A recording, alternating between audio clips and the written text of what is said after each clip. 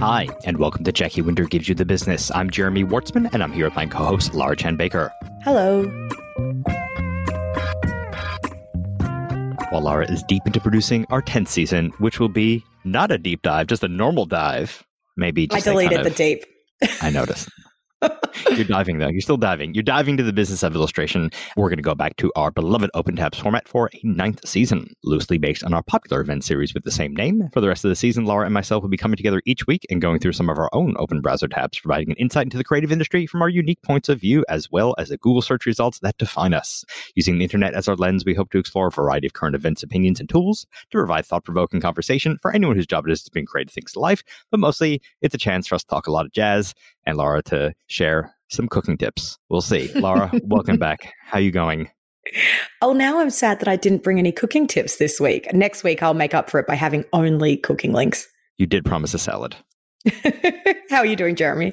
I'm okay. You know, coming out of a 4-day weekend and just riding the waves of all the interesting things that are kind of happening at the moment and seeing where we all fit in. So, yeah, can't think of a better way to kind of dive in this week with my first link of the week, which is from CNBC. And obviously, as we record this, like, we're in the middle of the whole, I guess, coronavirus crisis. And I think, there's a lot of things on everyone's mind. And I think for me, as a business owner, of course, yeah, there is the humanitarian side as well, which I'm very concerned about. But also, another part of that is providing for all of our artists, all of our staffs, and kind of seeing where we fit in the industry. And I definitely have been feeling a bit shaky, to say the least. So one of the things I've been kind of Googling and seeing if anyone has been writing about this. So there's a link that I have up from CNBC in the States, and this is from March 3rd, and it is titled, "Global Ad Spending Will Likely Fall If Spread of Coronavirus Continues."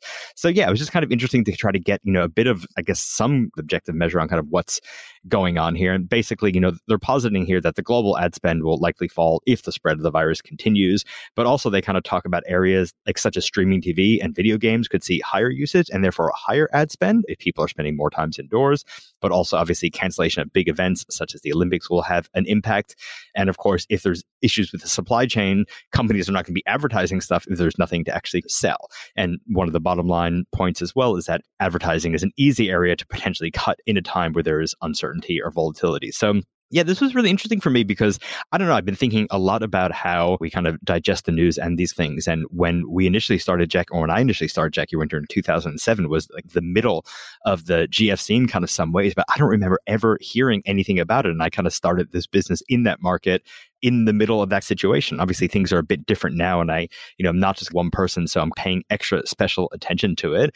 And yeah, it's definitely having a bit of an impact on us. Like, we with the Olympics, like there was a project that we had or still have kind of on the boil, and obviously if that gets cut, that will have a big impact. And definitely seeing or feeling a bit more of kind of a cautious vibe out there. I mean, Laura, in the freelance territory, what have you noticed? Obviously, it's a very dynamic situation, but yeah, have you seen anything happen or with your friends or anything else that you can report back on? Look, I've been lucky that the work that I do hasn't really been affected. I mean, Jeremy, you're one of my main clients, so unless you stop commissioning things from me, then I should be all right. But no, I mean, I've been fine. But I think it is tricky to know what kind of level of panic is warranted and whether even, obviously eventually even unwarranted panic becomes a reason to panic, because if enough people feel that concerned, then that's when you start to see things like the stock market crashes that are happening and reduced ad spends and all of these things. But it's very hard to know how to react and respond. And part of me feels that the best way for me is to continue as I was and not kind of change any of my habits or work things. But I think if I see my clients reacting in other ways, I'll have to respond accordingly. It's a continually evolving situation. And I don't know that I'm, qualified to comment on it really. Oh, sure. No, look, I think it's something good to talk about. And I think it is kind of important to discuss the real life business implications. I think I've definitely seen a bit of an increase in our puzzle sales, for example. And I think, that's a bit funny, but also, yeah, people are quarantining themselves and kind of staying inside. So maybe there might be an uptick in puzzles. That's something I'm going to touch on in one of my links today, actually. Well, yeah, look, it's interesting to see how businesses have responded and kind of what the conversations are. Like, I'm really enjoying watching Simon from Who Gives a Crap talking online, especially about the whole toilet paper situation, getting a bit of an insight into kind of how they work and how they're addressing things. And I think, yeah, there are definitely some opportunities out there. And I think even just the whole idea of focusing more on the motion side of things, and especially in things that are kind of going on screens, is definitely going to be something that we probably might be seeing more of. So how do we kind of prepare for that? How do we think about that in that whole thing about trying to, I guess, maintain a calm presence, which is, I think, is also something really important that we all need to do with that as well. So yeah, I definitely would recommend checking this out and keeping updated on things as they happen in the industry. Laura, what are you going to get us started with? Well, I was going to start with something else, but now that you've started this kind of theme, I think I'm going to start with this link from The Verge. As I said, I'm not really here to comment on the current sort of coronavirus situation, and it's something I actually kind of actively wanted to stay away from in this podcast personally. But I have to say, I do find it really, really fascinating to learn about how any large world event, whether that's, a global pandemic, an election, a natural disaster, even just like a big legal case or something, can have effects on things that you might not normally consider thinking about, things that are lateral. And for example, I came across this link on The Verge, which looks at how in the wake of the coronavirus outbreak, Steven Soderbergh's 2011 film Contagion is seeing this massive spike in viewing. And I think it's interesting because Contagion isn't actually streaming anywhere like Netflix or Hulu. And that's led to this really big increase in people renting or buying it from iTunes, or of course, just pirating it from torrent sites.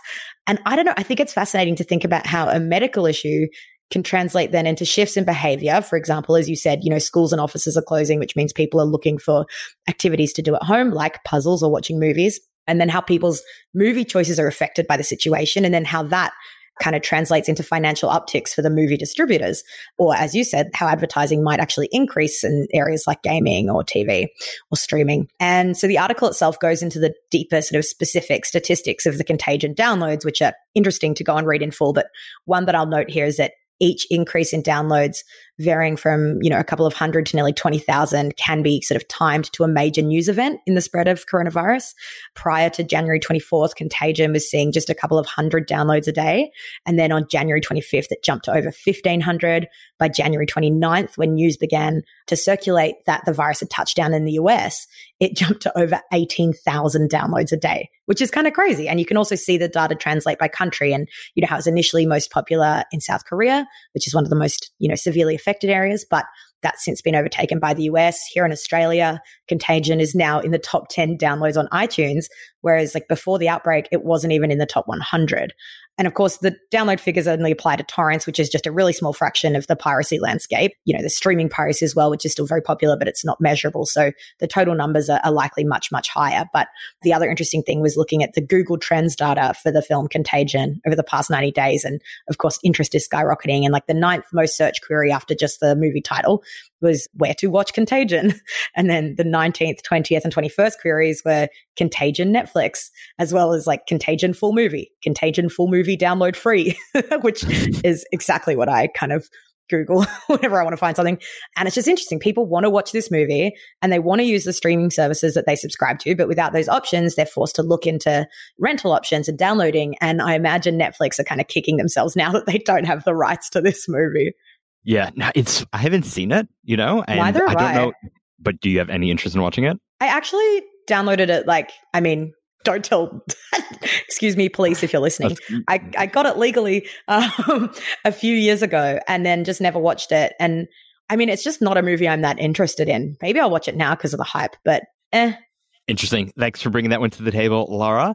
This one is sort of, again, tangentially related to everything at the moment, but just, slightly. I think one thing that I've been kind of thinking about over the weekend and what we are trying to do at the moment is really just kind of kick back up our marketing efforts just in general. Just when we market, usually kind of work comes from that. And so I always find that our work kind of goes in a very circuitous manner in terms of that. Yeah, so we're just kind of refocusing our strategies there in a way. And this article was posted on a professional development Slack, which is posted in January. And it's kind of a riff on a few things that I've seen before. Now, mostly I will bring to the table links that I would recommend and kind of, I'm giving as good advice. This is kind of the opposite, though. I'm talking about this one because I think it's exactly advice not to follow. And Laura, I'm curious to kind of hear your take on this. But the title of it is Why You Should Stop Asking Busy Professionals, Can I Pick Your Brain? And I think this is on a single person's kind of blog named Cole Schaefer at honeycopy.com.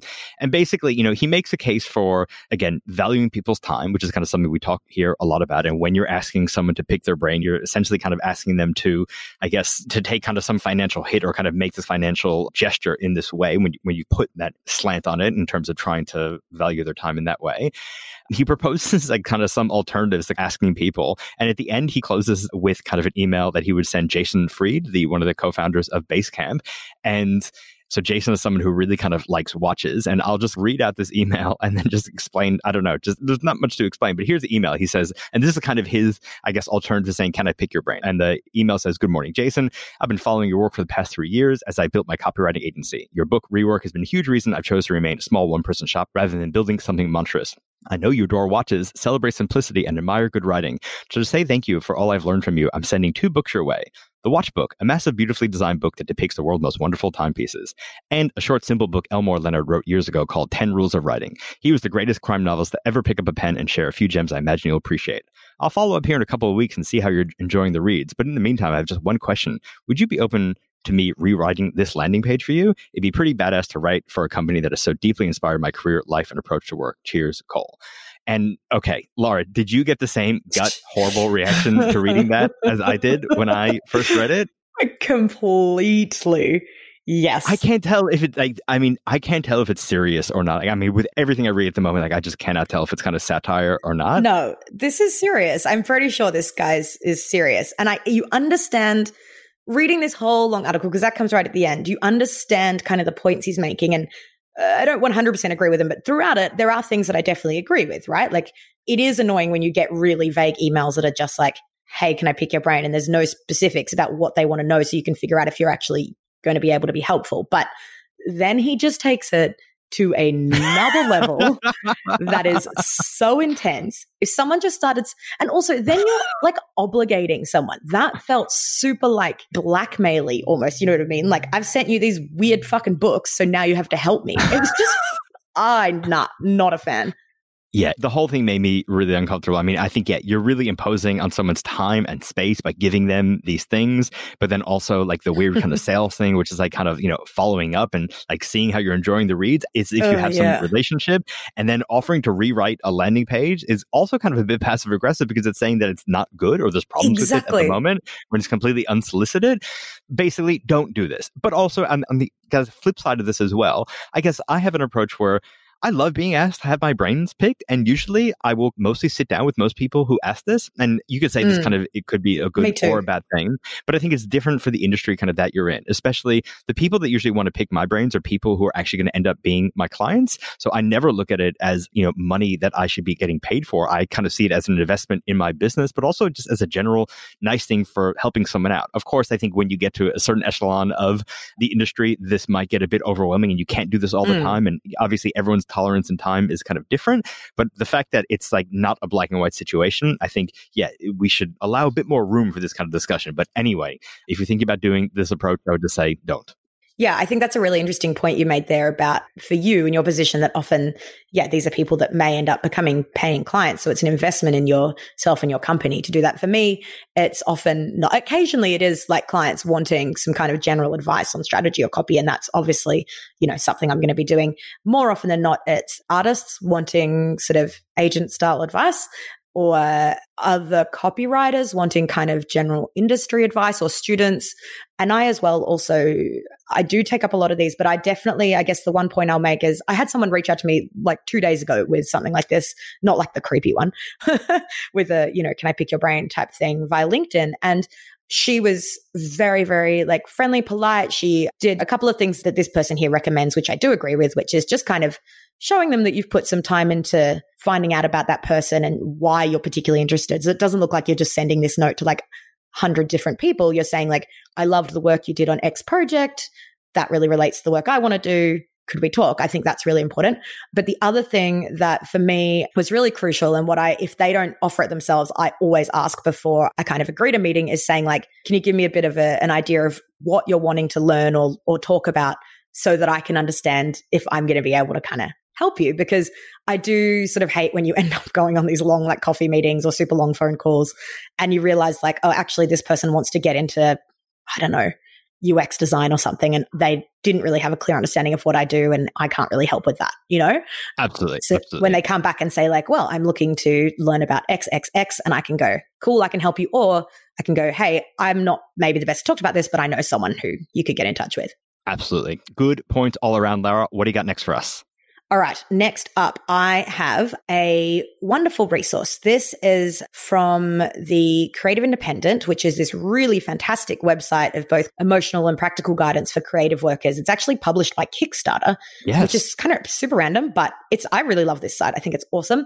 And this is titled A Creative Person's Guide to Negotiating: Tools and Knowledge to Help You Ask for What You Need and Deserve.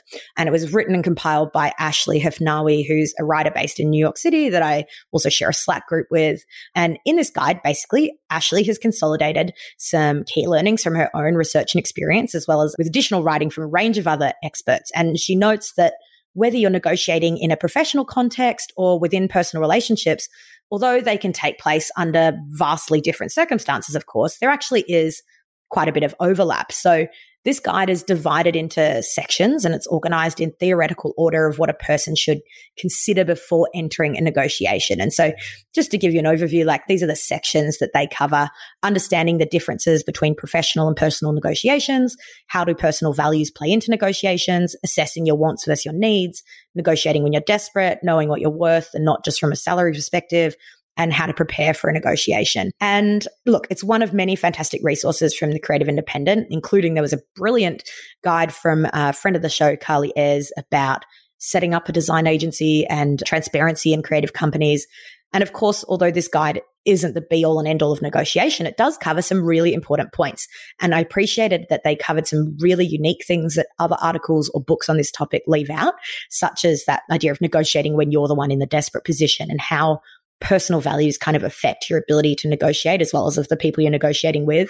And I think it's also just worth noting that I really love the UX design of these guides. I just really highly recommend this one for anyone. Well, I was going to say anyone who's involved in creative negotiations, but I think that's anyone who works in the industry, and you are more than you realize. You don't have to be necessarily a producer or an art buyer who's actually actively making like money negotiations with clients, whatever, to find this kind of thing useful.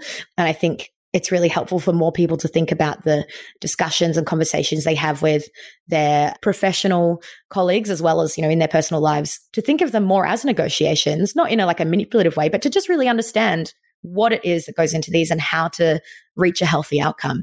Jeremy, what do you think of this one? Yeah, I really liked it. And I mean, it's nothing that I didn't kind of know or nothing that we don't kind of do, but that's almost like a nice thing when I kind of read that, because it lets me know it's like, okay, I'm not just kind of crazy, or I'm not kind of doing things in my own way. Like these are things that other people have thought about and other people kind of appreciate. Yeah. So, and this guide is not for someone like you, like who's been doing this forever in their own kind of capacity. It's really for... Of course. Yeah. But at the same time, this is definitely something that's going to go in my kind of toolbox, like when I need to kind of help explain our value as well. Because I think just like how clients, if you want to put this on a very base level, clients appreciate illustrators because they don't have the skills to do those things themselves. Otherwise, they would. That's why they kind of go to them. And I feel that negotiation is such a big part of our job. And sometimes really explaining the black art of that and where we kind of bring value, whether it's to our artists or clients, is really subtle. It's really hard to kind of get across. So I like the fact that this is kind of out there so someone can kind of read and be like, oh, now I understand what you do. And yeah, I don't really kind of want to do that myself. And like, I think it's great. There are some artists who can really do this for themselves and really do it very kind of effectively, but some people also don't want to do it. So, you know, and that's a service that we provide, and that's the nature of business in other ways. Not just don't want to, but I find, and obviously it doesn't go for everyone, but number one, by far and large, the number one thing that artists are most like scared of and uncomfortable with is negotiating fees for work. And not just artists, any sort of freelancer. Number one, that's the thing I'm asked about the most. It's the thing that definitely is met with the most sort of nervousness and uncertainty. So anything you can use to kind of help you gain some confidence in that is really, really great. Yeah, no, fantastic piece. Really good.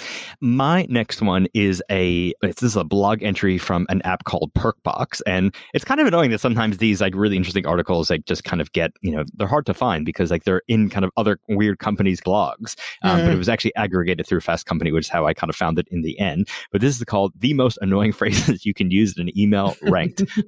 Love this. So yeah, this is kind of interesting way. I mean, I understand why it's kind of in this company's blog is because they actually kind of use the actual platform to do this kind of survey. And they had these key findings, according to the working public, that the perfect email starts with hi and ends in kind regards. And just looping in and as per my last email is rated the most annoying cliches. And I think, yeah, as per my last email, I mean, oh God, I saw someone made a hat with that phrase on it and it was just like, so perfect. So good. It is because I just think as per, like I have kind of cut that out of my vocabulary so much. I mean, it's something you only use actually kind of intending to piss them off. Like you are deliberately trying to be passive aggressive there, which is not a good thing to be doing with your, clients or colleagues. No. The funny thing, the worst work email sign-offs were love, warmly, cheers, and best. And I have been using best forever. And so I didn't realize. Cheers and best are the only two things I use. Or thanks sometimes, but that's it. Worst ways to start an email. Hey, happy Friday to whom it may concern. Capital letters, kisses, emoji, the biggest email don'ts. A huge 16% think that it's never acceptable to use an exclamation mark in work email, and 48% say that you can use just one. So I thought this was interesting. I mean, I haven't seen a report like this, and I love the fact that, someone took the time to kind of put it together. It has that thing, made me kind of think about my own things.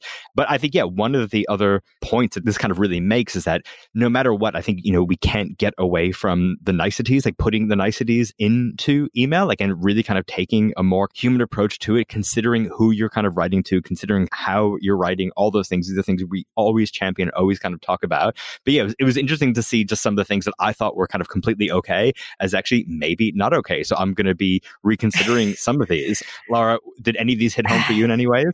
Yeah, best and cheers are the only ways I end emails. And I mean, whatever. But look, I'm going to say what I always say, and I will keep saying it till the day I die, is that I think these things are super interesting to look at, and it's good to get like a general feel for, what the consensus is. But great communication in any sense, whether that's face-to-face, email, over the phone, body language, whatever it is not about learning hard and fast rules and sticking to those only. Like if as a copywriter you did that, all your copy would be the same, it'd be crap. The whole point of great communication is like, yes, you get a feel for these things, but then what you need to do is get a feel for the person you're talking to. What do they respond to? How do they, like, maybe for starting off knowing some of these things are useful, but just the idea of being like, well, I'm never going to use an exclamation mark or an emoji because this list told me to is nuts. For some people, that's the right approach. There are so many instances where I can think of that, like definitely benefited from being much more kind of warm and jokey and friendly. And then there's definitely situations where it wouldn't be. And it just hard and fast rules with anything to do with language drive me crazy.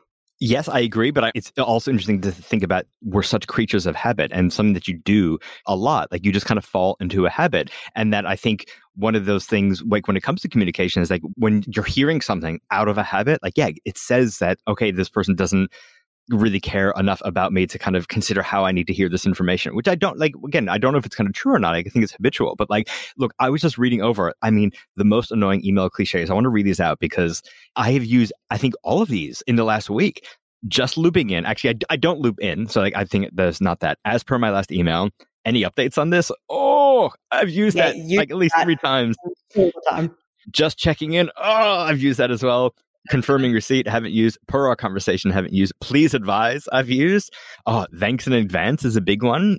And hope you're well. I start every email with hope you're well. So this is hard for me because I've always prided myself on writing lots of emails and email being the currency of kind of my work. But I use lots of these phrases and I never considered that they might be annoying. So look, not to stay on this link for like ever, but I know you and you write a brilliant email. And for example, you're chiding yourself now because you use hope you're well, but you're good at doing because I think, just hope you're well, full stop. I hate that. It's crap. Like delete it. It doesn't mean anything. But it's very different, I think, to say like, hey, hope you've been super well since we last chatted. That to me feels friendly. And even though it's not necessarily saying anything more personal, it feels more personal. You're relating to the last time you spoke. And I know that you are good at doing, I don't know, hope you're well and you enjoyed your time in Japan, like something that actually shows that you've paid attention to that person. That's very different. And I think what lists like this don't do is actually get into the nuances of how these things can be used to good effect and obviously negative effect. All fair. Thank you. I'm flattered by your sincerity there, Laura. Hope you're well. What do you got next? Okay, next for me this is a simple one, but I never knew you could do this. I mean, I'd never needed or wanted to, but this is something I Googled recently because I went to New Zealand this weekend. I forgot to say that earlier. And Dan and I wanted to watch a movie together because we're on a Jetstar flight and they don't have any built-in entertainment. And then what I wanted to know was like, okay, can I connect 2 pairs of headphones to my computer without using like a physical splitter?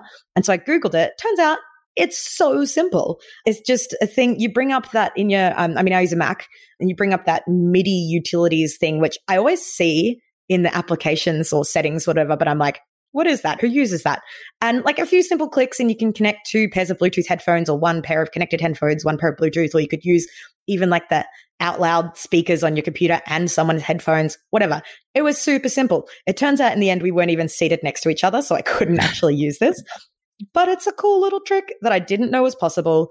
And I mean, look, I'm providing a link that gives you the instructions, but obviously, just Google it. It's all over the internet. Fair enough. I didn't know about that. And I kind of struggled with that for a bit because I wanted to kind of use my AirPods with my partner in our room watching telly on the laptop without waking the kids. And I couldn't find any solution to kind of do that. And I had to This is all you do. This is all you do. Okay, I'm going to check it out. Thank you so much, Laura, for that one. No worries. Speaking of tools, my next one is a bit of a continuation of a bit of a theme that we've been having for the last few weeks on coding and kind of developing. First, I was kind of talking about Grasshopper, learning how to code. And then, Laura, what did you bring last week? You brought the piece about kind of, how individuals are kind of making their own products for their families. Homemade apps. Yes. And so this is a tweet that was put out in January. I can't remember. I don't know who kind of sent this to me, but it was from Andrew Wilkinson. He is the co-founder of Tiner, owner of Dribbble and MetaLab, and been around for a while. And he made a tweet that said, earlier this year, I had a productivity breakthrough. I used to spend 25 to 100K building an app over 3 to 6 months. It was frustrating, expensive, and slow. Then I started using no-code tools like Webflow, Bubble, Zapier, and Airtable. Suddenly, I was able to build my idea in days instead of months at a fraction of the cost, literally 1/5. Craziest of all, I could tweak and maintain it myself instead of hiring expensive devs. I don't know how to code, and he kind of talked a bit more there. And so, this has obviously been coming up because, we're always working on kind of lots of different new things that are across the board and kind of how to make our job better. And I came across this one called MakerPad, which is, I think, a really interesting one. I guess you could say platforms like Squarespace as well are effectively no-code platforms. You're building kind of websites visually without using any code. Of course, you can kind of augment it. But things like MakerPad, I think, take that to a bit of a deeper level where, I guess the one way that I can kind of describe it is using things like IFFT or Zapier, anything that you're just connecting to web apps through their kind of APIs or like the language that allows different apps to kind of talk to each other. And saying that, when one app kind of does one thing, do something in this other app. And we're seeing this happening in Slack, for example, where you can build some kind of very simple automation or kind of Slack bots without needing to code. And this kind of takes it to a whole new level. And it's put me really deep into this whole no-code world and all the different apps and other things that are kind of out there. And I found this kind of really fascinating. There's not too much that I can report back on because it is pretty deep. And even though you don't need to know how to code, there are a bunch of other caveats. You're going to be paying monthly fees for lots of other potential apps. You're going to have to learn how to use those. It is still a very significant use of money and time that the developer will be taking off your hands. If any of the things that we've spoken about previously, if that kind of tickled your curiosity, I would definitely check out the no-code movement and especially MakerPad because they seem to be the leader in the space. Laura, did you have a chance to check any of this out at all?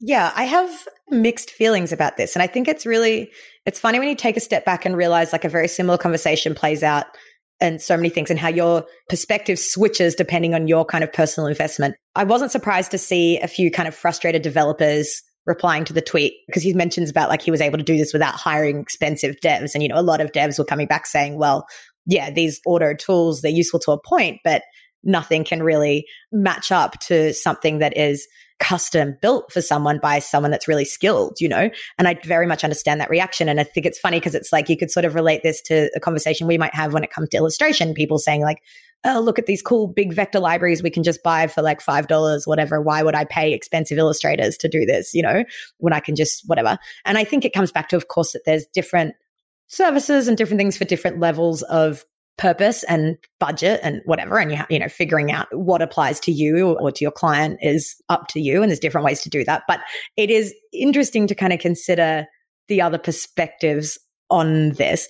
But like personally, I'm super interested in this stuff, just like you, Jeremy. And I love the idea that someone like me who is unable to code can be empowered at least to some level to create some really useful things. And for example, like I've done some really great integrations with like Airtable's API just for like little personal projects that have been really useful and I would not have been able to do in the past, without much more in-depth knowledge. But it's still, you wonder like how a thread like this kind of potentially degrades the work that developers do. I don't know. It's just a thought. What I find interesting though, as well, is when developers themselves start using these tools and building them into their work to actually enable their kind of clients to be empowered to carry on doing stuff after the initial development is finished. And I know that we've had that with some Jackie Winter projects where they use certain tools in our development projects that then enable you as the user, the main user, to kind of continue updating things or tweaking things in the future rather than having to necessarily go back to them to like recode something, which I think is a really interesting kind of combo of things.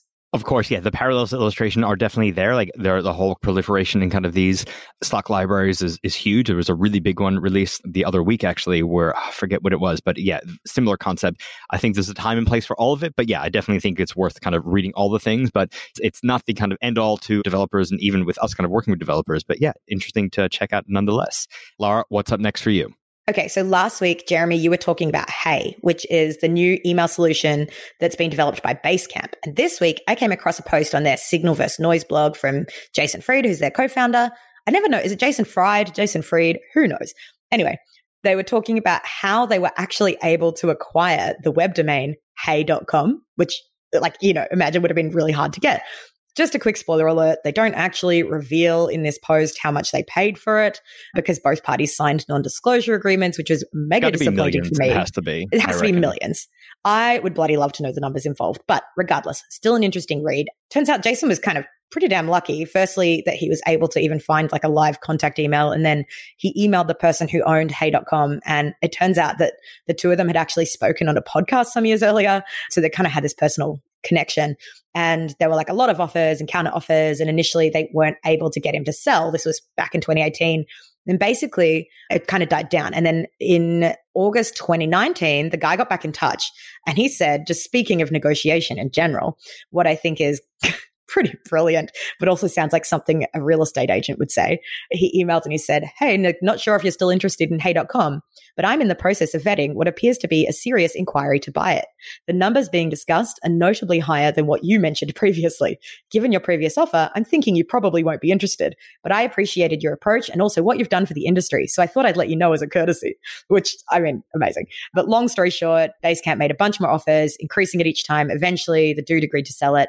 And the post is just interesting because it makes note of some of the more nuanced aspects of the negotiation, like the original owner's emotional and business attachments to the URL and how that played into the discussion. So it's kind of interesting to read as a follow-up to that negotiation guide I talked about earlier.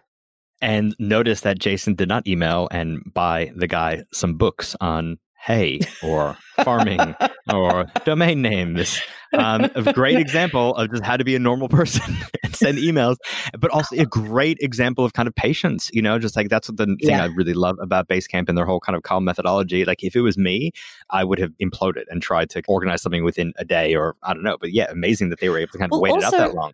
What I kept thinking was like, okay, even though they didn't buy it, they clearly had been working on this product, right? This whole time that they were calling Hey. So I was like, what was their other option? What URL were they going to go for? I mean, they would have just gotten something like heyemail.com or I don't know, whatever. Exactly. But, yeah.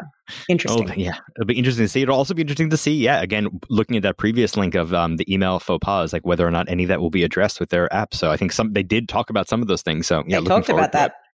My final link for the week is just a shout out to old school internet, miraclecaster.com. I mean, this is, again, there's always kind of something that I'm like, my back, my hips, I'm about to sing a lyric here. No, my back is just kind of, really, and my hips are a bit messed up. And one thing that I've been trying to do is get a bit like higher, kind of in my seat. And also, Lara, this has been a really hard one for me. Like, I only realized this after I kind of got this other assessment with a different physio that I cross my legs all the time. And it's like, and apparently it's because like it takes pressure off your lower back. And I didn't realize I was doing it until like I like started to pay attention. And like now I'm deliberately trying to sit without crossing my legs. And it's hard. Because also you always cross them the same way. And so then one hip just gets so out of alignment. I have the same problem. But one of the things I discovered is the reason for this is that most people's chairs are just too low and desks are too high. And I've also noticed that this is kind of a big thing, like with the Aeron chairs as well. So reason they come in kind of 3 different sizes. And I think that I probably did not size mine correctly. And so going through the dark corners of the internet, I found this guy who's taken it upon himself to produce new casters, like the wheels that kind of chairs go on. And he's put it online on the site called Miracle Caster, and it raises your chair like a whole 4 inches. These are very large wheels. And like, I just love it because this is obviously a guy who's like felt passionate about it, has gone and made this, has like, this site is not on Squarespace or anything fancy. Like this the is like old school, is so built good. on That kind logo. of Dreamweaver. Oof. I'm going to buy 5 of them. I don't know if I will ever receive this because like I have no idea when the site was updated. You know, this guy's in Santa Fe, New Mexico. It's like, all very, very interesting. I love this site. I love the idea. I just love the spirit of Can I ask you a question? Here. Yes. Can't you just raise the seat, like using the built-in mechanism? I don't understand why you need bigger wheels. It's still too short. Okay, if you want me to get technical, it is still too short. Also because we got... How high are you going to be? Are you not going to be able to touch the ground with your feet? Your hips need to be higher than your knees, and they're not at the moment. And a big reason also is because of because all of our desks are standing desks and bases, and they're really kind of thick. And I think they do sit a bit high relatively. I don't know, Lara. I'm on. But if your hips are higher than your knees, are you going to be like dangling forward? I don't know. I have a lot of questions here, but I will let you be the guinea pig and see how it turns out. All I got to say, Lara, is hips don't lie. This is the truth that they're speaking to me right now. So, take us home. What is your last link of the week, Lara?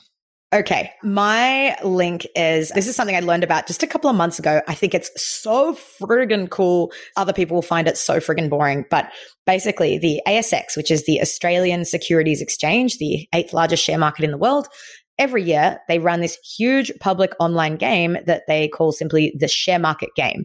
And I'd never heard of this until recently. And the whole idea of this game is to help people learn about the share market and how it works. So you sign up, and when the game starts, you get $50,000 of virtual cash, virtual only, and you can then buy and sell shares in any of the 200 plus nominated companies that are listed on the ASX using live prices, and you're charged brokerage on each trade. And the whole idea is that it simulates real share market conditions. So it runs for 15 weeks, and I luckily found out about it in time to sign up and start playing when it began earlier this week. So sorry that I didn't bring this link earlier. I think you are too late to start. You might be able to start late, actually.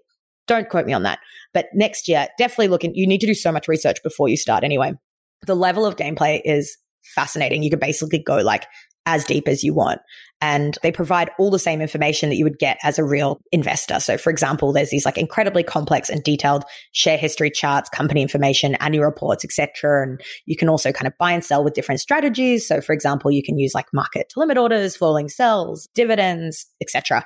And they have a ton of amazing guides and how-tos to help you learn how to do fundamental analysis or technical analysis and reviewing these, companies' performance, financial numbers, assessing the merits of a company's corporate strategy and competitors and so on, and as well as like staying on top of the financial news and how this might affect the company you're researching. And they also kind of give you these really extensive tools to review price movements of the market and identify trends and buy and sell opportunities. It's just super, super in-depth, and it's a really cool idea if you're someone who's thinking about getting into investing and wants to learn more or test your strategies without any real financial risk. And look, honestly, I'm not sure how to play without spending just an insane amount of time on this. Like, it's a real wormhole. You can get sucked so deep, but it sort of simulates the share market in a really fascinating way. And I think it's such a cool thing that no one seems to know exists. That's so funny because, in America, this is kind of part of actually our high school curriculum. We do, I know most high schools do this thing called the stock market game, and a lot of banks and other kind of places. I've seen this in sitcoms. Yeah. It's a big thing. It's a big part of American culture, in that way, a part of school. So I kind of found it a bit amazing that either they do it in Veronica Mars. Are you serious? Wow. Yeah. I know. I never knew it was a thing. Well, it wasn't part of my schooling, though. On the website, there's definitely a big part of this game that is targeted towards schools. So I wonder if it's something because I didn't do finance or anything in my VCE, my final school years or anything. So I wonder if perhaps you do this during those years. And I'm just saying this to a whole lot of people who absolutely know about this. But for me, it was totally new. I mentioned it to a ton of people and they were like, what?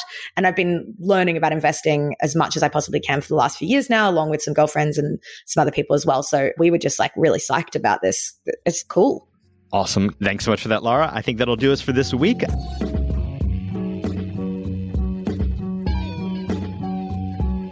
Before we go, it is time for thumbs up, thumbs down, shaka, the time we dedicate each week to talk about something else to put in our newsletter, because that's the template that we have designed so far. But also, we haven't been in excess of tabs this moment, so I think we're going to try to shoehorn some in over here into this section. Lara, what do you got for us?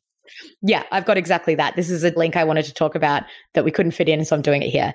Basically, again, I know I said I wasn't going to talk about coronavirus, but it is just so interesting to see all the weird ideas and products and tools that come out of something like this. And the one I'm going to talk about, I'm actually more interested in for other reasons. This is a shucker, I'm going to say, by the way. The URL is don'ttouchyourface.com. It's basically this machine learning tool that teaches you to avoid touching your face using your webcam.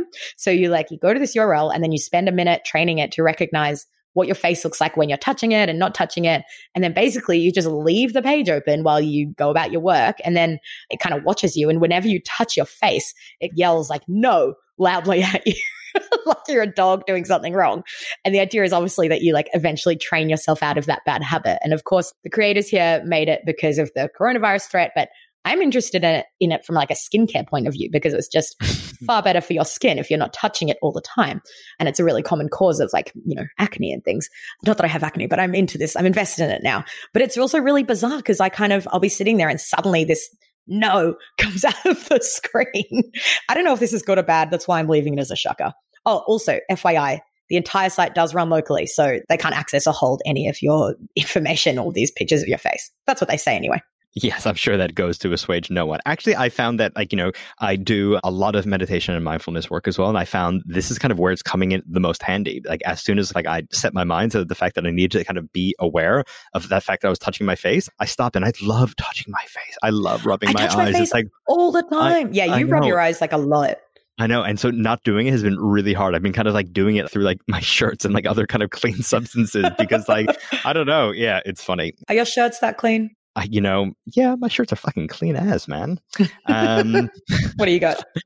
I will put this link that I couldn't fit anywhere else as kind of a thumbs up, I think. This is Forbes announcing their 50 over 50. And I don't know, this is something that I was always very sensitive about as I kind of got old. I never was into 20 under 20 or 30 under 30 or 40 under 40. And then, lists kind of go out, you don't really kind of see lists go any further than that. But yeah, what Forbes is kind of doing here is doing a 50 over 50 dedicated to women. So yeah, women on the inspiring side of 50, over 50. So yeah, this is just really great. I don't know. I mean, it could just be... Was it for International Women's Day? Was it in light of that this weekend?